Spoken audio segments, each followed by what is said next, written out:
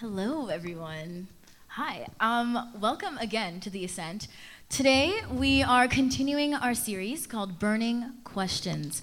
So basically, we're wanting to have these conversations that you folks have sent in questions for that are about faith and culture and how they go hand in hand. So every week, we're going to have this series, and people are going to be up here in different walks of life with different levels of experience, with different levels of expertise. But we just want to have these conversations about tough things that people are asking us, are asking the church, are asking Christians. And we want to have these conversations in humility, with love, and with respect. And we want to do it on stage so that we can just plant a seed for that conversation. So the conversation doesn't end here. We want you folks to go out and talk with one another, to continue having these, these thoughts that you're just not sure of how to answer. And I mean, while you hear us up here, we are not experts. We are going to be talking through our own experiences, and we might not even agree with one another, right? So even if we don't agree, we can do that out of respect. And if you don't agree with us, that's totally okay too. We don't have all the answers. But we want to start this off and talk about politics. Because tomorrow is the federal election, and you can vote. So a little bit about me. My name is Abby. I work for CHVN as an on-air host. So CHVN is a Christian radio. And I'm also the vice chairperson of Youth Parliament in Manitoba. And I'm Canada's National Youth Delegate for the Commonwealth. So a little bit about politics is just my love for getting young people involved in knowing what their voice means, why their voice matters. And so I hope that throughout this conversation tonight, that you'll be able to learn something new, learn something you disagree with, and then find out why. So I'll let them introduce themselves. These are our lovely panelists this evening. First, would you like to go? Sure. Hi, everyone. My name is Alexandria. I work for an independent Canadian senator, and I also got to co-found a national youth council that works with different government bodies across the world as well as the United Nations. I'm Jerry Buckland. I'm a professor at Menno Simons College, which is a Canadian Mennonite university based at the University of Winnipeg. It's a really interesting place. And my interest in politics is more long-term, because I teach in development studies and I see the importance of political decisions, but more in the long term. Good evening, everyone. My name is Akosua Bonsu, and I'm a policy analyst with the provincial government. I got involved in politics when I was about 15 or 16. I attended a conference in Ottawa, and I studied global political economy in university. So similar to Jerry, I like to look at politics and the effect that it has on other decisions. So for me, it's politics and health. Fantastic. So we asked you what questions you have for Christians about politics. And one of them that came in was asking about how your faith impacts the way that you view our Canadian government and its policies. So feel free, anybody can start. How about Akosua? So, to be clear here, we have lowercase conservative, which is the values that are associated with conservatism, and then we have capital C conservative, which is the Conservative Party. So in this case, the Conservative Party is what we're referring to, am I correct? We're talking about how faith impacts how you see the Canadian government in general, right? So any of those policies, perhaps with capital C conservatives, and what you think about them and how your faith plays a role. Okay. So if you take a look, I'll focus a little bit more on the parties, if that's okay. If you take a look at the different parties, we have four major parties that are vying for votes this election. And the various parties have various values that can be found in Christianity. So for example, being good stewards of the environment. The Green Party has a lot of that. Taking care of our sick, taking care of our old folks, taking care of those who maybe might not be able to afford the basic services that we need. The NDP has a lot of those values as well. So I think ideally, it all boils down to what you find is important to you and how your faith plays a role in your life and how you can find a party that also plays a role in the same way. Well, my personal kind of story was years ago when I graduated from university. I read a book called Rich Christians in an Age of Hunger, Ronald Snyder. And it really changed my thinking and made me realize that, I'm a part of a world elite in a world where there's so much poverty. Now, the world has changed a lot since then. I'm 58, so it's a very different world, but still there is tremendous poverty. So that's my faith journey, that I saw social justice as being a really key thing to guide my decision-making about politics and the kind of things that I did, the kind of social organizations I got connected with. I really like that you touched on social justice and politics. I come from a human rights background, so I think my approach in that has always been about being a Christian and feeling called to care for and love on people and take care of the people that God has put in my community, and also recognizing that those people are often really heavily impacted by policies and legislation made by our government. And so that's kind of the way I've always gone into it. And for those of you who have maybe heard about my past, I've had to have lots of experiences with being someone who needs to rely on the justice system, the healthcare system, and the government in general to support what I was going through. And so coming from a place of having to experience that and recognizing how to approach that and faith at the same time. So clearly, if something is important to your faith, then find how it links back to that government and links back to those policies that they're creating, and you can definitely find something, whether it be human rights or something else that you're really interested in that the government is being a part of. Akosua, you talked a little bit about capital C conservatives. I love saying capital C, I don't know. Well, do you think that all Christians have to be conservative? That could be conservative in the sense of the way that they live, or conservative as in vote for the Conservative Party? So to focus on capital C conservatives, so the Conservative Party, I myself don't believe that all Christians have to be capital C conservative. For myself, as I mentioned, I do policy analysis, and I focus a lot on policy as it relates to health. My thesis in school was related to refugees and mental health, and the refugees that were coming to Canada, what their experience was and how we could learn from that. So for me personally, I found that a lot of my values, not only through my education, but through my faith, lined up more with the NDP. A lot of their, the campaigns that they're running on making sure that everybody has health care, for example, making sure that everyone has access to the services that they need, housing, education, healthy food, health care. So for myself, that's a little bit more where I found alignment. For me, I would say the most important thing as a Christian, like for my own faith, is to take the political system seriously and to inform myself about the parties and their positions, and to think carefully what aligns best with my faith and my interests, and to make an informed decision. So, if it's the Conservative Party, the NDP, the Liberal Party, the Green Party, I think it's taking seriously this democratic system, which is just an amazing system. It's not perfect, but it's so much better than so many other political systems in the world. So I think that's where I come from. Yeah, I definitely grew up being taught that being a Christian and being capital C conservative went hand in hand. And I think a lot of people have that mindset. And I think what it comes down to is just voting, but also voting from a stance of, like, God has put different things on everyone's hearts, right? So looking at the parties, understanding what they all stand for, and seeing what it is that actually represents what you believe as a person. And if that's a conservative party, then great, vote conservative. And it's not, that's also okay, and vote for the party that represents how you feel and who you are as a person and the work that you're doing. If I may add also to that, something that I will try to hammer home today is to make sure that you go out and vote, first of all, but inform yourself first.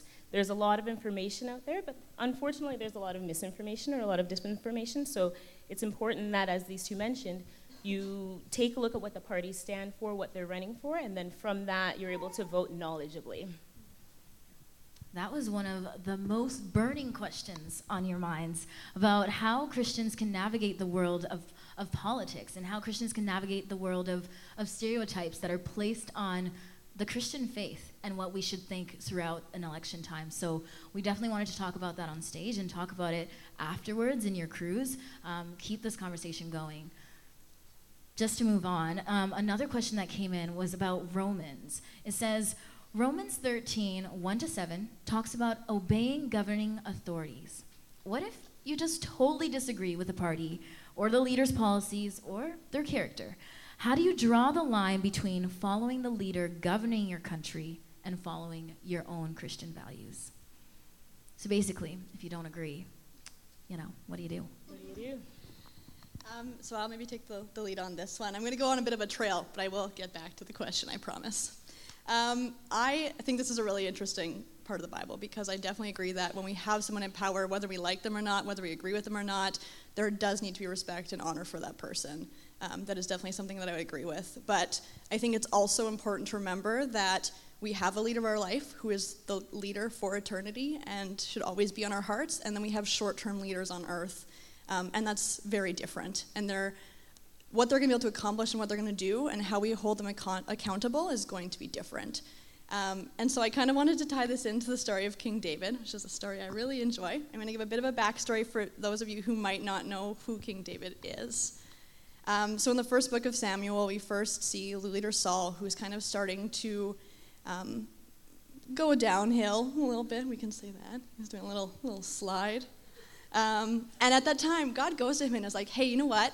I'm going to raise up another leader, another person who can be king. And that person that he's talking about ends up being David, who at the time was just some young shepherd, right? And so then we go into 2 Samuel. Saul's dead. He's gone by Saul. And people are like, yes, David, we want you as our king. Please be our king. And he's like, all right, cool. I'm your king now. And at first, it actually is going really, really well. And he is a really well-respected and great leader.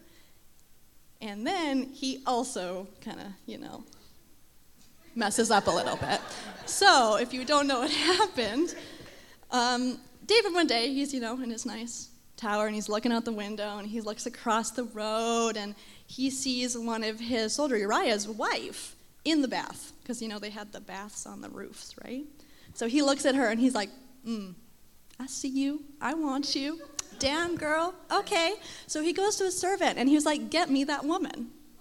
Okay? He just sees her. He likes what he's seeing. He's like, yeah, bring her to me.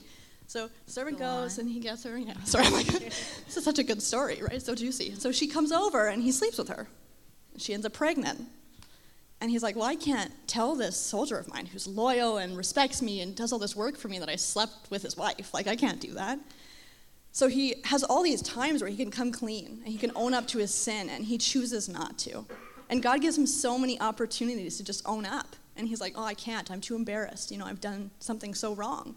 And this leads to him assassinating his soldier and marrying his wife just to cover his sin. And you're probably like, okay, Alex, where are you going with this? He was a good and respected leader, and he did a lot of really good things. But he also did something that really took away from his ability to be a leader. And while we might not have leaders of our parties going out and sleeping with each other's wives, they're doing things within our society today that are not okay. And there's smaller things that we have the ability to hold them accountable to, but there's also these larger things that, in the end, are going to have to held accountable by God. And I think this story is really important to this because God raised him up to be a leader, but he's still a human and he still is flawed.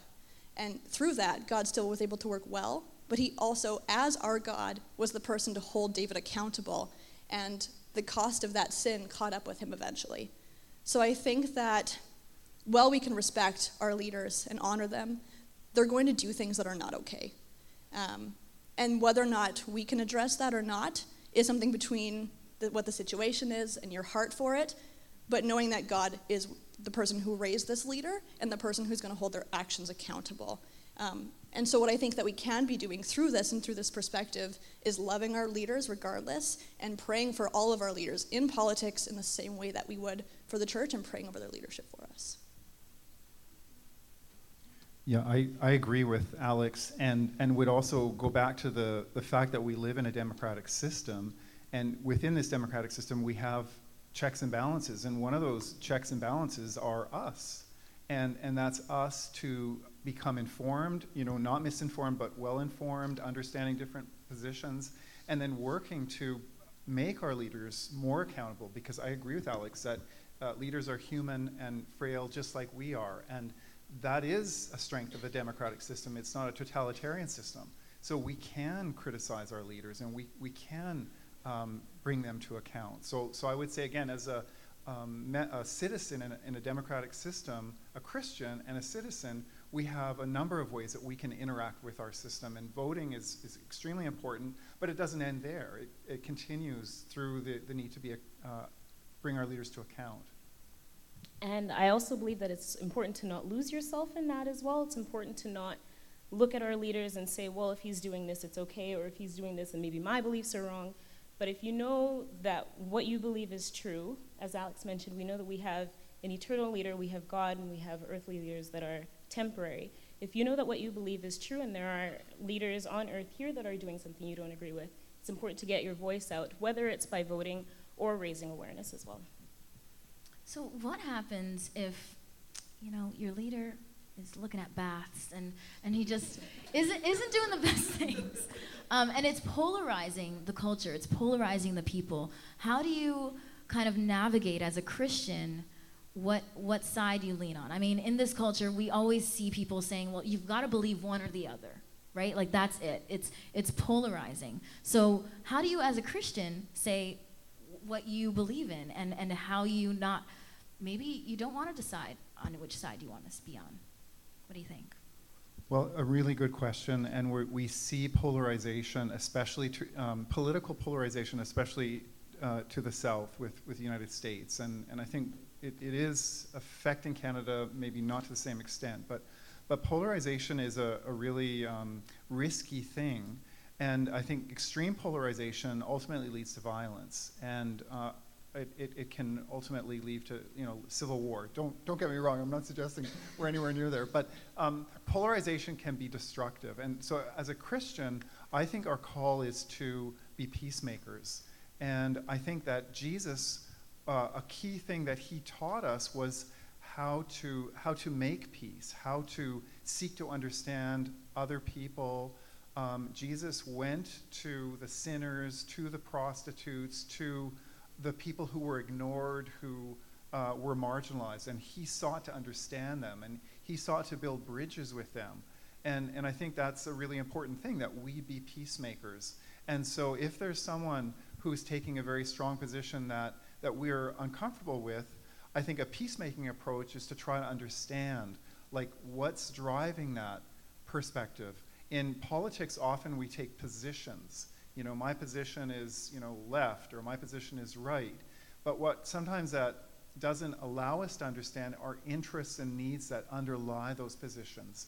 And when we go below when we go below the positions and try to understand, well, why is this important to you? What are the needs being met by taking this position?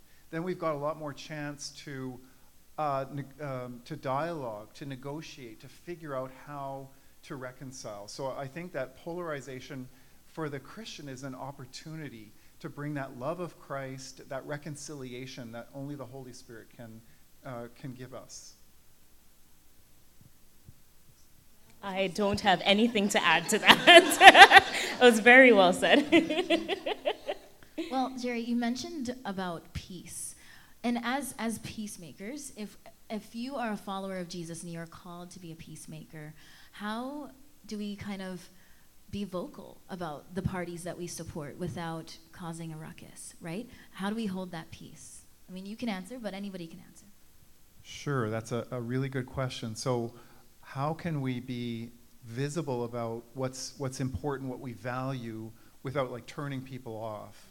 And I think part of that, again, is instead of taking a strong position, I'm going to vote Conservative or I'm going to vote NDP, we say, some of the things that are really concerning me right now are, the environment or the economy or, whatever. And then let that open up a dialogue and try to understand, okay, now I see, why you're taking that strong position.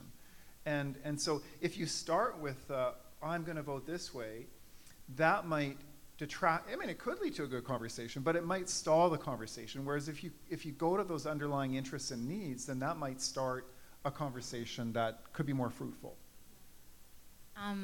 With Youth Parliament, we have a session that happens every year, and it happens at the Manitoba Legislative Building. And what happens is we bring people from all walks of life together, and they normally they don't agree. But the reason why we have great debate is because it comes from a place of understanding.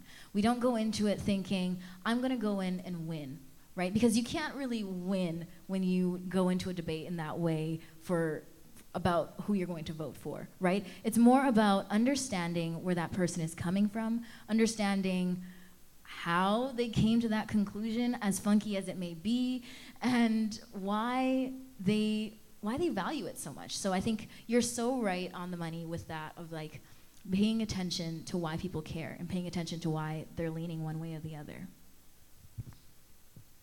Yeah, I thought that was really good, and I also find it really interesting because I work for an independent senator, we're not actually allowed to vocalize what party we vote for.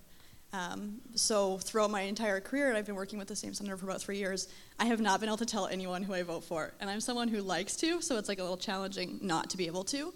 And so I'll go into all these meeting spaces and be in conversation with people about these issues, and having that opportunity to address these concerns that are impacted by government and who we vote for without speaking to who I'm voting for has actually been really interesting. And I've had the opportunity to have some people come up to me and say like, oh, why do you approach it like that? Why don't you do it through a political party first? Why isn't that the first step?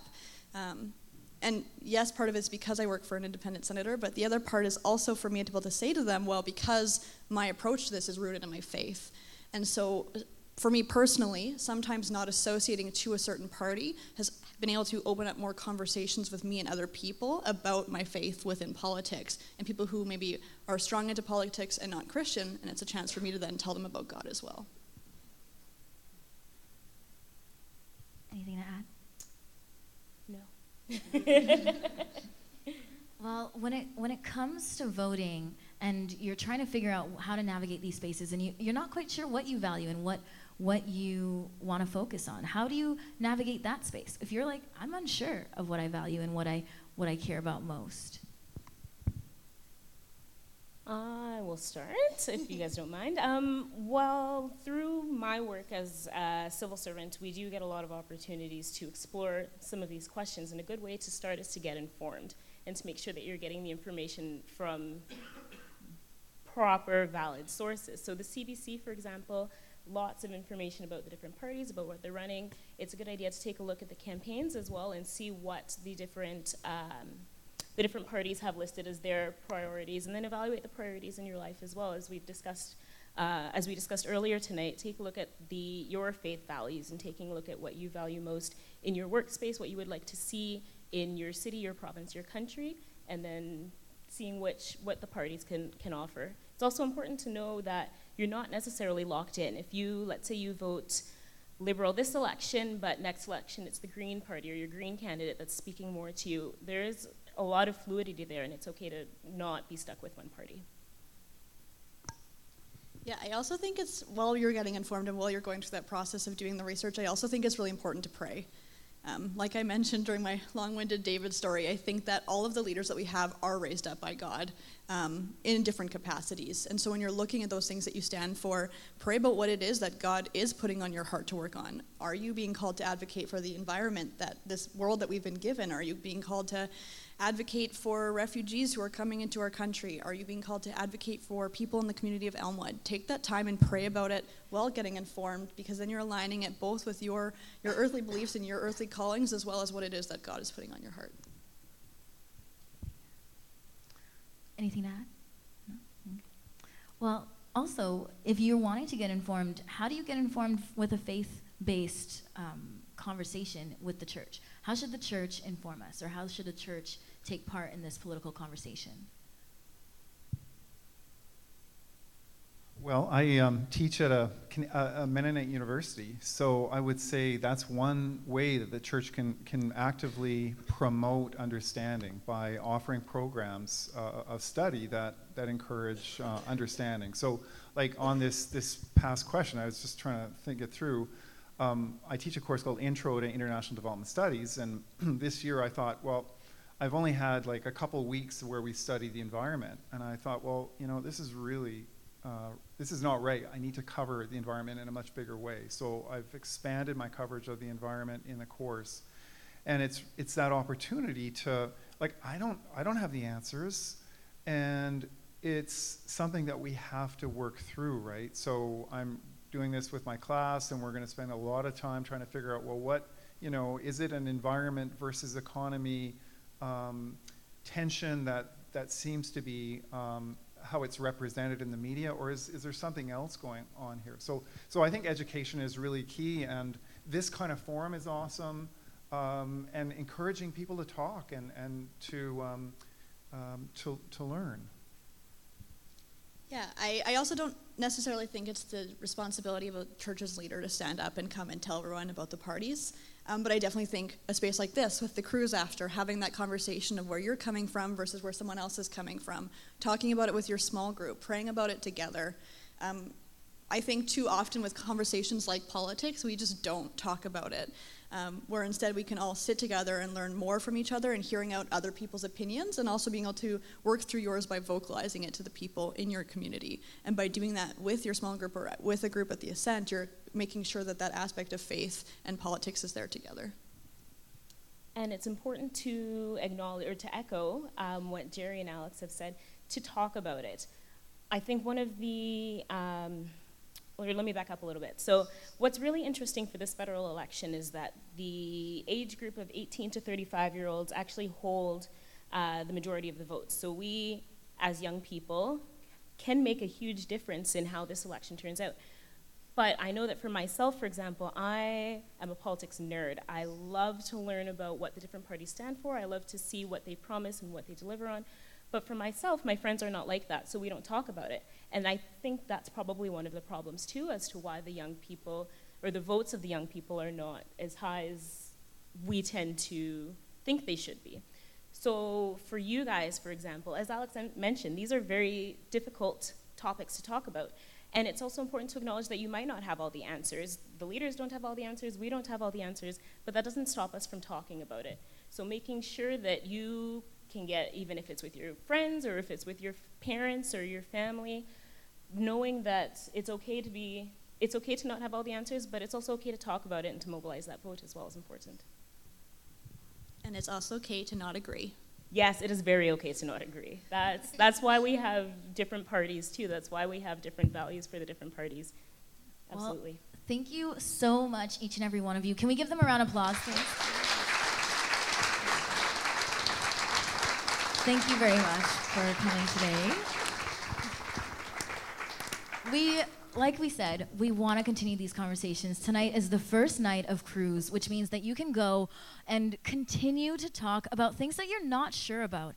Figure out who you're going to vote for. And if you're not sure, CBC has a fantastic vote compass. And I think that is a great way to just figure out what you care about most and how to align that with who you should vote for. Like we said, we are the biggest voting bloc this year. Like, we can make a change through our vote.